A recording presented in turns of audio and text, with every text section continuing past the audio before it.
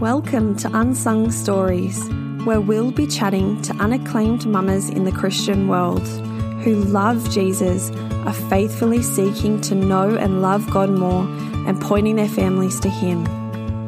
I'm your host, Laura Smith, and I hope that you will find solidarity with a regular mum living out the gospel in regular ways, and be encouraged in your own unsung story. Thanks for joining us. Well, hello and welcome to another episode of Unsung Stories. I am so stoked that you're joining us. Who else listened to this episode last time and was so encouraged by Kim? As we're going to look at again today, this episode is such a great tool as we think about communication in marriage. I find it particularly helpful to remember that we are a team, that we are working together to face the problem in front of us, not that the other person is the problem. In the interest of all things marriage, and if you have been around listening to Unsung Stories long enough, you'll probably hear me recommend Julie Slattery from Authentic Intimacy a number of times. She has a podcast called Java with Julie, and hands down is the best podcast on the internet. And I know, bold claim, I'm not getting paid or any incentive to say this, but she's got a new book on sex and marriage. It's called God, Sex and Your Marriage, and it is a must read. Have a listen to her episodes about the book if you're not sure. But good golly, Miss Molly, it is worth stopping this episode now and ordering a copy before you forget. It will flesh out your understanding of sex and God like nothing I have ever read, and just the way she explains God's good design for it. It's amazing. But for now, let's hear from Kim and her wisdom in dealing with conflict in marriage. Thank you so much for joining us, Kim. Fantastic. Good to be with you, Laura. Just so that our listeners can get to know you a little better, would you mind telling us a bit about yourself and your family and what regular everyday life looks like for you? My family consists now of just my husband and I living in a very small one-bedroom flat while we build a new house. And the rest of my grown-up adult children are all married and living at the moment on the coast. So we have lots of time with our grandchildren and with our family. It's really lovely. And, of course, the Central Coast is an awesome place to be. That's beautiful. Nice that you can be around all your grandbabies. That's right. And they're growing, 6 and 1 coming. Oh, my goodness. Congratulations. Thank you. So I know that you've done a fair bit of work with couples and their marriages. Adjusting to parenthood can often come with a new set of challenges, difference in opinion of how to parent, work-life balance, new identities, all the fun stuff. Would you have any advice that you could offer to the couple or to the mum who feels overwhelmed with their new responsibility and now has to deal with conflicts that weren't there before? Interesting, conflicts that weren't there before. I think that any life circumstances will bring out the stuff that really is there and maybe hasn't come to the surface. And as you and I would know, a young couple's marriage is so different once the children do come. And so there could be things that you have just put up with or thought I can live with, and so you've buried a few things under the rug. But once the kids come along, there's just less resources, there's less emotional energy, and there's less willingness to let things go sometimes. So when you're tired, when you've got less resources, when the kids are always at you, you will just bubble up and burst out more often. So it's a complex situation. Every couple will be different. But, geez, I could talk on that for a couple of hours, Laura. The question was, what's the advice to the young couple? It will likely be the young mum who starts to feel the tension more, and quite often a bemused father. Let me put it that way. The father often says things like, I don't know who you are anymore, or what's happened to my wife? You know, you put a doppelganger in there and you've disappeared, because they are used to someone who is now very different. She has a different body, she has different hormones, she has different tiredness and energy levels. So it's probably the mum who will feel it and want to raise issues. And that's where learning how to raise issues is a good step to start. Would you like me to talk about that? Yeah, I'd love you to. Okay. So we'll find with any couple, whether they're young marrieds or whether mid-marriage or, kids or not kids, it's often the case that the thing you conflict about or the thing that you have problem with is triggered by something that happens. And so the trigger lets off the emotions or the anger, the outburst or whatever it is, and yet it's very rarely what is the real issue. The real issue will be something a lot deeper. And that's the trick, trying to figure out, have I just triggered something that's deeper? And what do I do when I've had that trigger? Do I learn to stop, reflect on, and go, what's going on here? What's going on with me? What's going on with you? Or do I just outburst and away I go? And so that will be where couples sometimes end up going, I don't even know why we're fighting about this. What happened? And it'll be something as simple as the garbage isn't been taken out, or, you forgot to get the milk on the way home or something like that, which in itself in a normal situation might be just shrugged off. But if it's pointing to something different, something deeper, which could be as deep as I can never trust you or you're so unreliable, then that's where you've got to go beyond the trigger to the issue. And that's not easy to do. It really isn't. How do you even know that you've been triggered? How do you raise the issue? How do you understand the issue? How do you work on the issue? How do you move on? And that's a big, complex scenario. Where would you start in all of that so you can identify, all right, I might be acting irrationally here because he did just forget to take out the garbage bins. How do you start with your own anger and outburst and reaction to all of that? Sadly, you'll often react before you've got to think about it. And so that's why I did say you sometimes go, oh, how did this all happen? We were quiet, we were driving along and everything was lovely, and then suddenly we're in this mess. So I think if you're wise and mature enough to actually say, hey, I've just triggered something here, I think I better be quiet for a little while and sit with it. I mean, if you're mature and wise enough to do that, you'll save yourself a lot of grief. If it's already come out, there is a chance to say something simple like, I don't know where that came from, or I'm really upset that I yelled at you. I need time to think about this. And that way you're not blaming someone for something. You're not blaming yourself for it. You're just saying something's happened here and I need time to process it. So they're the wise and mature ways to start. I think my husband actually does this quite beautifully, and I think that husbands would have to take tender care with it, particularly when you are worked up about something. But he'll often say, hey, it sounds like you've been triggered here. Do you want to take a minute and then we can sit down and talk about it together? And I go, that's my little cue of, I might be overreacting here. But if I had a husband who was just, you're going over the top, you're just triggered here, I don't think that would be helpful either. You've hit on something really important there. You've got a husband we need to clone if he's got that written down.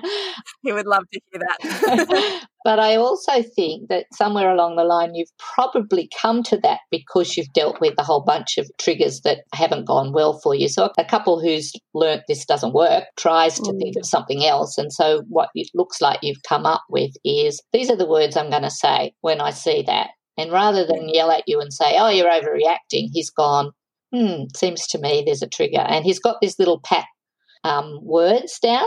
Yes. And I think that's really helpful. It's helpful for him to know what to say, because a lot of husbands just go, I don't know, everything I say is wrong. And then it's helpful for you to hear the same words, because that way you go, I have reacted badly here. Now, it's up to you then whether you go at one stage, 20 years down the track, you say, stop saying that to me, I'm sick of it, and away you go again. But at the moment, it's working well for you. And so I think that's a good take home for all couples to think, what would work well for us? Is it just a hand signal with a T, time out, would that work for you? Is there another word that you use? Or, it's just so individual for every couple, what will make them spiral and what will calm them down. And I think that's the difference. We're trying to work out what works for us that will calm us down and help us get to the deeper issue, or what bad moves have we made in order that just spirals us out. as you were talking, I was just thinking a lot of it comes down to humility on both sides. So whether you're the one who's getting, if you're the one hearing the person blow up at you and often saying irrational things, it takes humility for you to say, hang on, I'm not going to react to what they're saying about me. I'm going to, in love, steer them in the right direction. And it takes humility from the person who is blowing up to go, actually, I'm not going to act on my overwhelming emotion right now. I'm going to stop and clearly articulate what I think and feel to communicate well together. Totally. And you picked up a good point there too, that we, in the moment, take things very personally and we don't go, there's something else going on here that we could address together. And so a lot of couples will end up blaming each other or thinking badly of each other as the problem rather than saying we have a problem. So their scenario would go is, you're the problem. No, you're the problem. No, you're thinking wrong. No, you're thinking wrong. You did it. I did it. Back and forth like a tennis ball across the tennis court, smashing at each other. Whereas if you can, as you said, think generously of each other and slow the process down, you can actually start to think, well, let's play doubles on this. Let's get on the same side of the tennis court and let's look at what is the issue coming at us so that we can whack the ball together. And that is a very, it takes a long while to actually go, hey, we're not enemies here. We're actually on the same team. And what we both want is a less volatile interactions with each other. Let's try and work out what's this ball coming at us. And it's, for every couple it will be different. But a lot of times with young mums especially, it's time pressure and overwork on both sides, men and women. Even if you're in the traditional marriage where the old-fashioned traditional where the mum's at home, she's flat chat, but so is he. And that's the big change. So thinking of yourself as a team and trying to get through those blow-ups, and I don't know whether you want to go there too, but not every couple blows up at each other. And so it can be that some couples say to me, oh, we never fight. That was us. Yeah, was you? Yeah. For how long? Until probably 7 years in. And what do you put that down to, that you would never fight? I think we actually had wonderful pre-marriage counselling and got taught how to communicate quite well. But I think there was lots of what you were saying about just letting things go. We were both very good at letting things go until, 3 kids in, or even 3 kids and you're pregnant and have a business, and you just get to the point where you're like, actually, these little things do matter to me. Or lots of it actually was my frustrations just coming out. I think I've had a lot of questioning why we operate certain ways, as in Christian culture. So thinking how feminism works into things and going, is this just because I'm oppressed because I'm a Christian? And all of these questions and having to wrestle through them. And just tiredness. Once you're both tired, sometimes you just get to the point where it's easier to yell rather than sit down and go, actually, we know how to communicate. Let's go back to sitting on the couch, working as a team, looking at the problem we have and facing it together. Yeah. And that's wonderful to learn 7 years in. Some couples still don't know that. But it is interesting that the research has basically, as I've been doing reading and marriage counselling and things like that, a lot of it is how you start that conversation, how you actually begin. And the concept being that if you start harshly with someone, a harsh startup it's called, the conversation will very rarely go well. So for instance, a scenario of the husband that does forget the milk, comes back in, a wife could just do the spiral thing by just going, what do you mean you forgot it again? I can never rely on you. You never do what I ask you to, da-da-da-da-da. So how's that going to go for the rest of the night, basically? And so we call that a harsh startup and actually criticising the person rather than just saying, oh, I really wanted that milk, what happened? Yeah. And even if you just say what happened, and he might have a good excuse. He might go, oh, well, I helped someone, fix a tyre on the side of the road and then I forgot. You don't know. Or just, hey, I'm a human. I'm really sorry. I was distracted and I forgot. Yeah. These things, we all have those moments. Yeah, and I'm going out to get it now. Offer grace to the other person. Yeah. But we can have a lot of grace where we don't feel the problem is that big. Like forgetting milk's not that big, you know. There's other issues that are huge in a marriage, disrespect, a lot of contempt, you know, like the bigger issues of addiction and affairs and all the rest of it like that. They're not what we're talking about today, but I think it's just important to realise that you can't bury everything and some things need to be brought up, definitely. Yeah. But it's sort of trying to work out the hill to die on is a hard one. And it'll never work well if you start to throw character assassinations at each other rather than, as you said, sitting down and going, what's really going on? Let's sit on the couch and let's find a better time to talk about this. You said something about being tired. And what do you think about the verse in the Bible that says, do not let the sun go down on your anger? Oh, I don't know what the right Bible answer to this one is because I don't quite take that literally, but I know lots of people do. Yeah. So I'm in the stage, and I have been for the last 6 years, of that when the sun goes down, I'm still working. I'm still getting up to my kids. And so sometimes for us it's not to ignore that there's a problem. It's to acknowledge, you know, we do need to talk about this, but perhaps now's not the right time when I need to go and feed or that sort of thing. So we definitely bookmark it and book in a time to talk about it.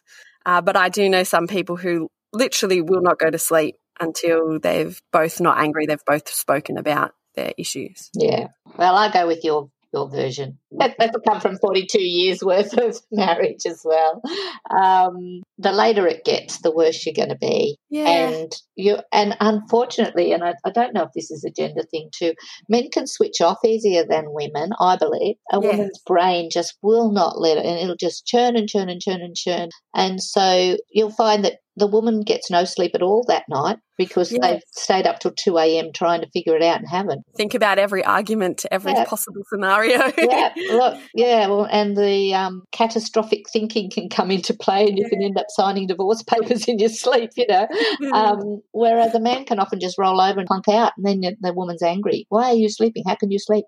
So I think that the bookmark that you mentioned, to saying we know this isn't sorted, but just to be able to say we'll be okay. Yes. You know, we will be okay. We'll work this out. Even that little sense of relief, it can just calm you down enough so you can sleep and look at it again in the morning. I don't think you could do it if you didn't acknowledge that there's an issue. If we were just giving each other the silent treatment and went to bed, I think there would be that wouldn't work. But if we acknowledge there's tension here, we need to work on this.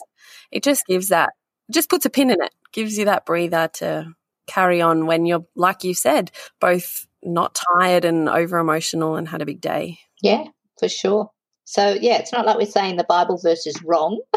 It's just saying, look, the anger might be there, but we can't solve it. Yes. We can't solve it. So the sun might go down, but we know that we'll come to it at a better time and space. Yeah, and I think waiting actually diffuses a lot of the emotion behind it. And I don't know about other people, but for me it goes, oh, maybe I was acting a little over the top. It's not as drastic and dramatic as I thought it was. We can relax and we can talk about it calmly. There might still be an issue there and we can talk about that, but it takes away all that added emotion, pressure cooker situation. It does, depending on what you do with that space and that time. And so here's a problem for some overthinkers and from catastrophic thinkers. The emotion, they can actually, spiral themselves up depending on how they think. And I think that's, it's taken out of context when we just say, take every captive thought, because that's meant to be about Jesus. But there is a point where you have to actually self-talk. You have to tell yourself, you have to calm yourself down and you have to try and think generously of your partner. Now, if you are in a normal, non-abusive type of relationship, there will be some very good points about your husband or wife that you really, you married them for a good reason, and there's probably more positive than negatives, and so it helps in that time, helps me to go, he might have stuffed up now, but honestly, look at what he does other times, or I may have stuffed up now, but in general, I'm trying to be kind and thoughtful, and so generous thinking of your partner is a huge skill to develop over your whole marriage, to actually give them the benefit of the doubt, to actually remind yourself why you married them, put the pros and the cons against each other. And as I say, if you're in a normal marriage that will have conflict but isn't abusive, then I think you can talk yourself down and be in a much better space, as you say, when you bookmark it for another time. So you just helpfully saying then that a normal relationship has conflict and arguments. Some couples would say that they never actually argue. What would you say to that? I think we've touched on it a bit there. It's often in a younger couple who's still in that highly blending, happy stage of life. Honestly, one of the most foremost experts in marriage is a fellow called John Gottman, and his comment that I remember says, lasting marriage is dependent on a couple's ability to resolve the inevitable conflicts in marriage. In other words, it's inevitable. You will conflict. Now, why will you? Because, one, you're sinners for a start. Both know you're selfish. We all want our own way most of the way. But you're also coming from two very different families usually, and it will depend how your families have dealt with conflict. So there will be those families who never talk about anything and who just accept that they can go to their room, close the door, and when they come out, everything's okay, And so if you've come from a family like that, you just will not understand the rage that some other people can have that are used to bringing up everything and yelling and screaming and slamming doors and all sorts of things that will go on. So you've got two different people coming to the marriage with their baggage from their family of origin. If you say a couple's never arguing, they may have both come from the same sort of family where they close the door and everyone just deals with it themselves and walks out. Does that work in the long run? How do I know? I'm not living in one of those. It's probably going to last a while, and maybe it will be the kids that bring it out. But I know it was another lady, Dr. Caroline Leaf, I think, who said that if you try and be at peace and keep the peace with everyone, you'll end up with a war inside yourself, some words like that. And I think it will literally come out somewhere along the line. Look, isn't it a juggle? What do you bring up and what don't you? Because if you bring up every single thing and make a big thing out of it, especially if you're the woman, the man's going to think the marriage is just terrible because you're always complaining about something, and he might give up, he might lose hope. So there is a sense where you've got to self-talk again and go, is this something worth going through, or do I just need to go for a walk and get my head around it and think positively and generously, You touched on something there with men and nagging. Do you think it's true that men think that women are always at them and nagging? Most of the men I know think that. And again, how do you phrase things so it doesn't sound like nagging? That's another big issue. It's not even in the conflict one, so it's conversation. It's probably more in what does a man really need and what does a woman really need. But it is so true, I think, that women are more emotional gatekeepers of a marriage, and they'll notice when things don't feel right. Yeah. And I do think we're more complicated. I am not a sense of everyone is the same. I think genders are different. I think God made us different. And I think that our ability to test the temperature of the marriage is a God-given thing. It depends what we do with it. But a lot of men I know, most men I know, just want a home they can relax in. And a woman wants one that's nice and vibrant and alive and moving along and we're growing, and and that can be a pressure. And I think for a man in his 30s especially, this has stuck with me, and man between 30 and 40 or 35 and 45, they do need somewhere to relax, and the homes aren't always relaxing, are they? So the more pockets of relaxing we can give them, and the more we can deal with their own issues and only bring up the important things, not hide the important things. But yeah, we certainly can't be the person he doesn't want to come home to. I don't want to say this is what works for us, but I find and I feel like it's a sacrifice as I'm in a season of young kids, but to give my husband that outlet. So for him, it's the gym. So we say, and an hour, half an hour every day, you need to go and exercise, because that's his, I guess what you're saying about coming home and relaxing, that's his outlet to get out his frustration, to work through anxieties and just even release some of that physical tension that men carry. Another friend is similar. Her husband doesn't exercise, but he does other things. Like, I don't know, you could be a gamer or whatever, but to actually go, you have time. This is the time as a couple we allocate. It's been so helpful for our marriage. And my husband does that for me too, to go, you need a break. You need to go and exercise, or for me, work on this podcast or read your Bible or do all of these things, to work as a team and go, here's some time. So when it is chaotic, you know that it's coming, you know that you're going to get a break, and you can deal with the chaos of children. And what you're describing, I just wish we could, bottle it and give it to a whole bunch of other young couples, because what you're building there is a real sense of, I care about you and I care about us. Like, it's not just I'm the mother now and, that's the way it is. And a lot of marriages do become very child-centric. And in reality, it might feel like it's going to go forever, but you will be alone again, you two, every couple, you will be alone together, and you've got to be able to turn to each other and know who each other is. And know that you like each other after 20 years. That's right. All the things that I've heard you saying, Laura, are things that will help that process. And if this podcast can help people go, I'll pick up that, then great, because this is the time of the most pressure, the most lack of time, sleep, busyness and all the rest of it. But it goes so quickly, and you need to be still a couple at the end of it. You want to still remember the man you fell in love with, the woman you fell in love with, and it won't be as heady as it was, but it'll be solid and deep, and then you will get your convertible and drive off into the sunset with it. I think that's what's hard when you hear, men 30 to 40, they just need that space to relax. I think that adds this whole other pressure that you feel like you need to make sure that it's that calm house for your husband. I'm not sure, but it's not always the reality that you can provide that. And so I think that's where, if you can work out together what would work, it's a together thing. It's not the wife just has to make everything happy for him and he has to make everything happy for his wife. It's that continuous teamwork. Totally. And actually giving that space with a thoughtful heart, rather than you got to go and play golf, I didn't get to go and play golf. That's the whole key. It's that's why for us we have to schedule it in so that we know that it's coming and have that little carrot dangling for you. Yeah. So it doesn't feel unfair or like one's always giving more than the other. Yeah, and that works really well if you've got, a non-commuting husband who doesn't have to get on a train at 5:30 and get home at 7.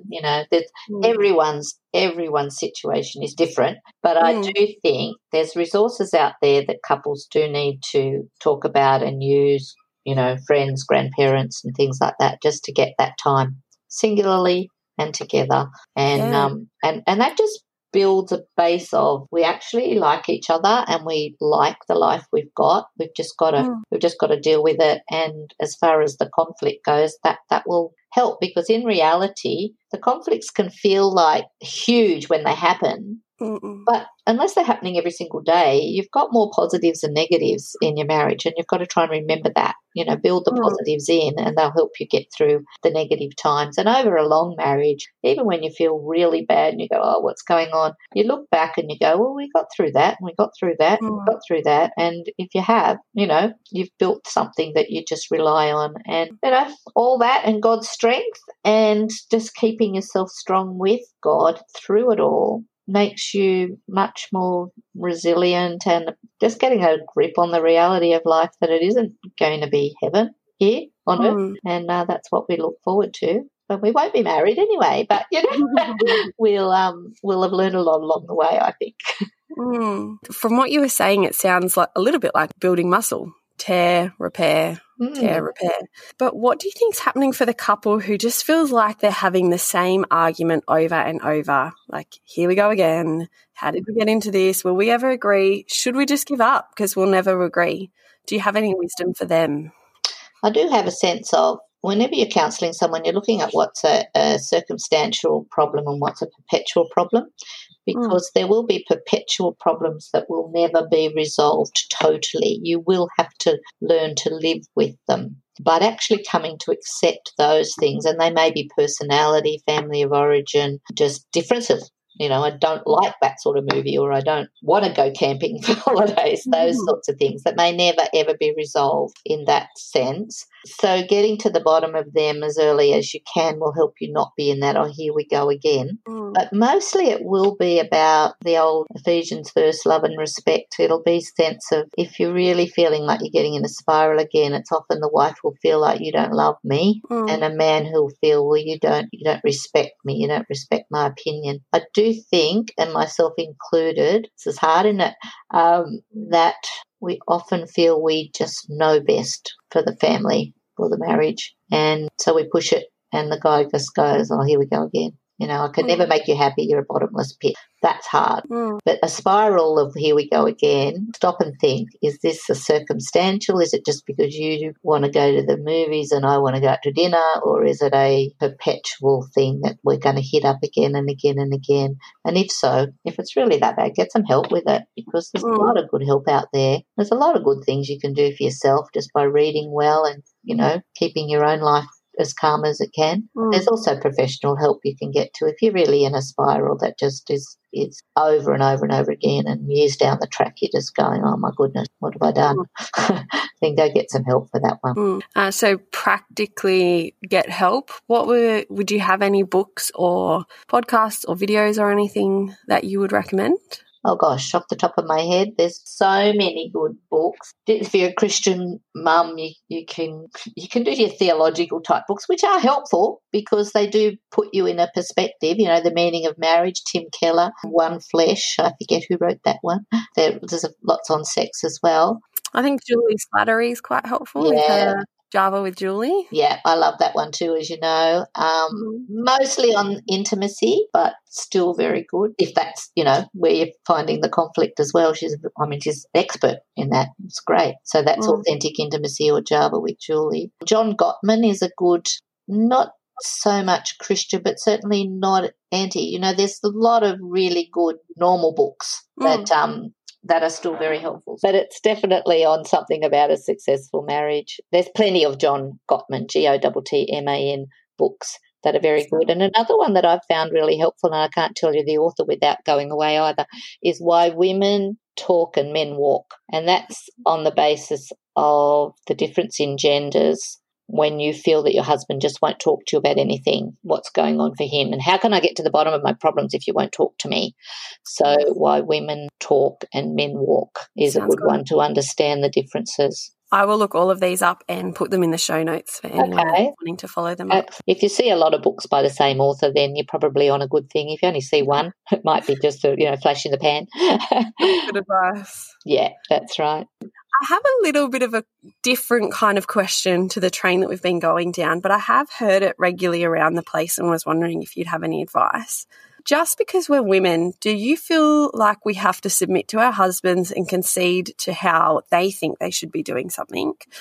Or how does the role of submission work into conflict? Sure, that's a big one. Listen to Julie Slattery on that one. She's great.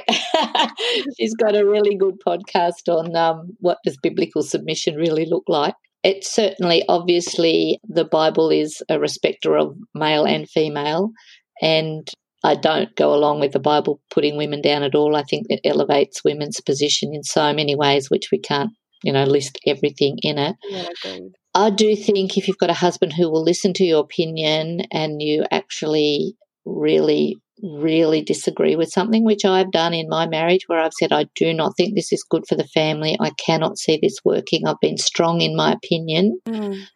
I think you can just say that strongly and then go, and I leave it with you.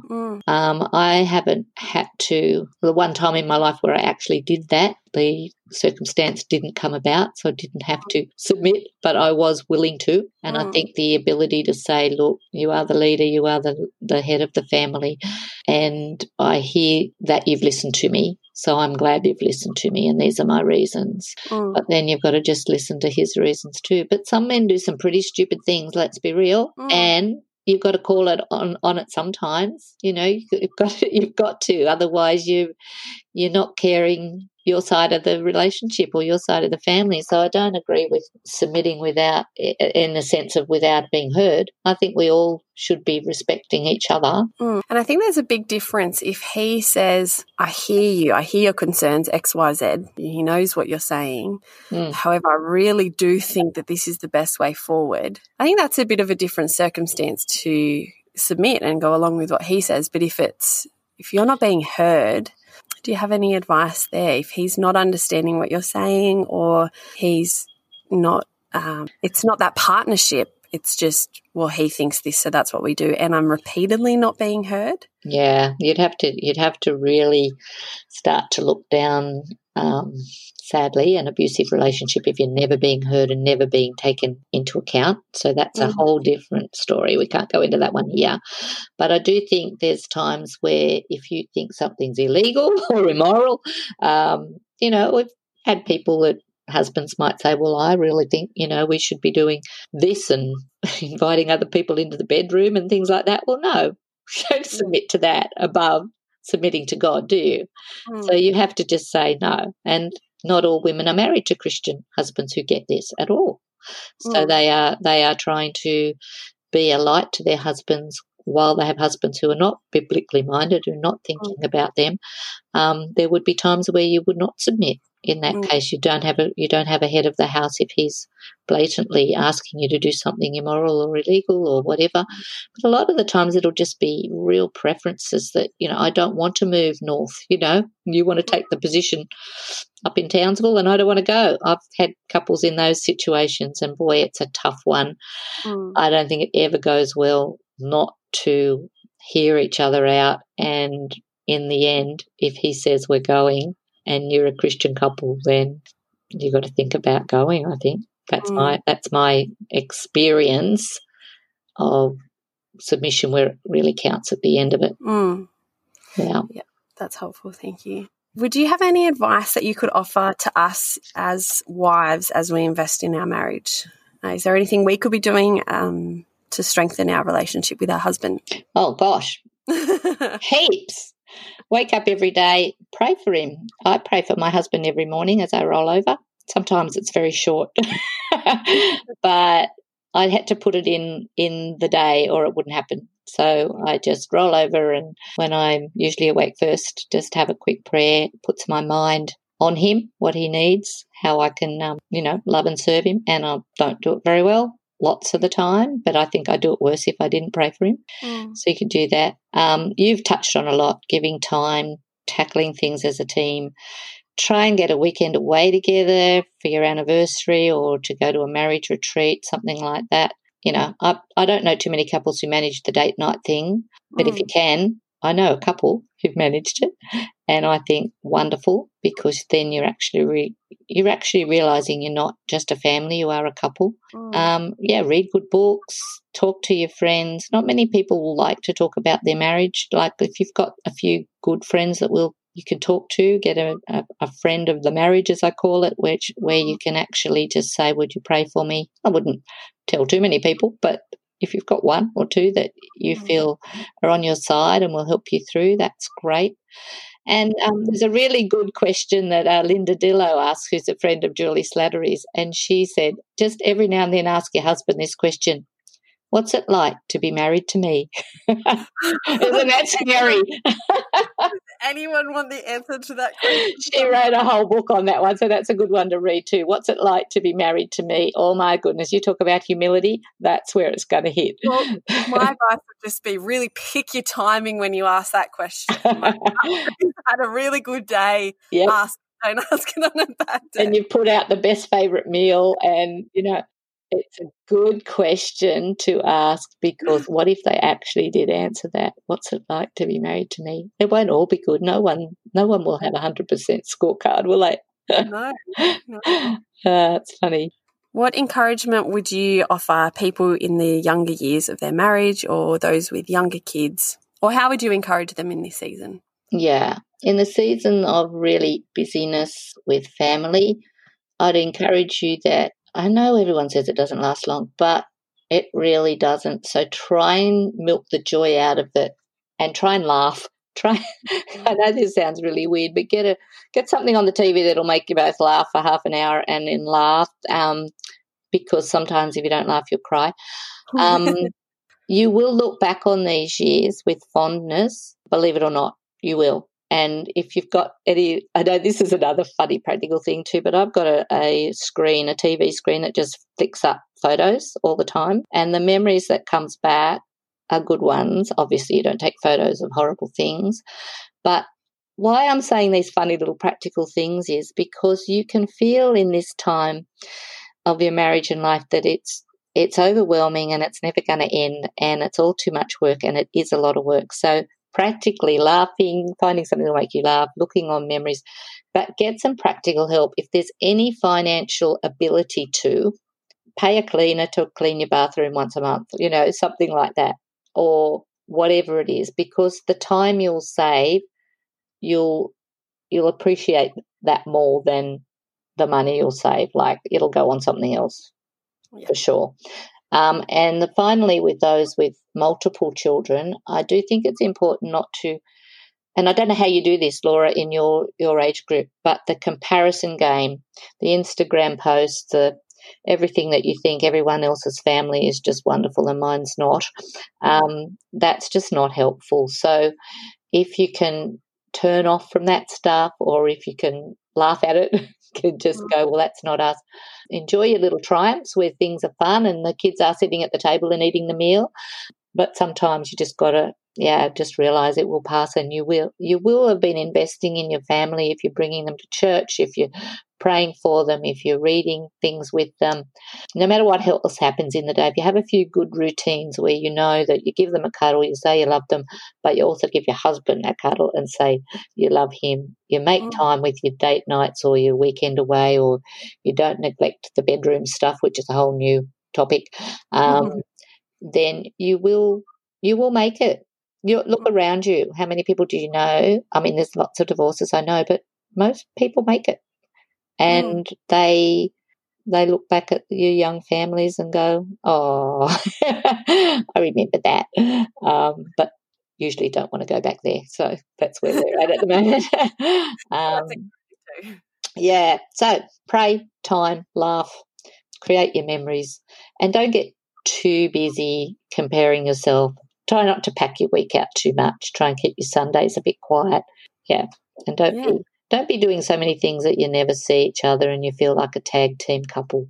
And try and find some of the simple pleasures. And if you could make the simple pleasures seem amazing to your children, like if you can make getting an ice cream on Sunday nights just fantastic, because you don't have it every night, then you're building funny little memories that are easy to keep up.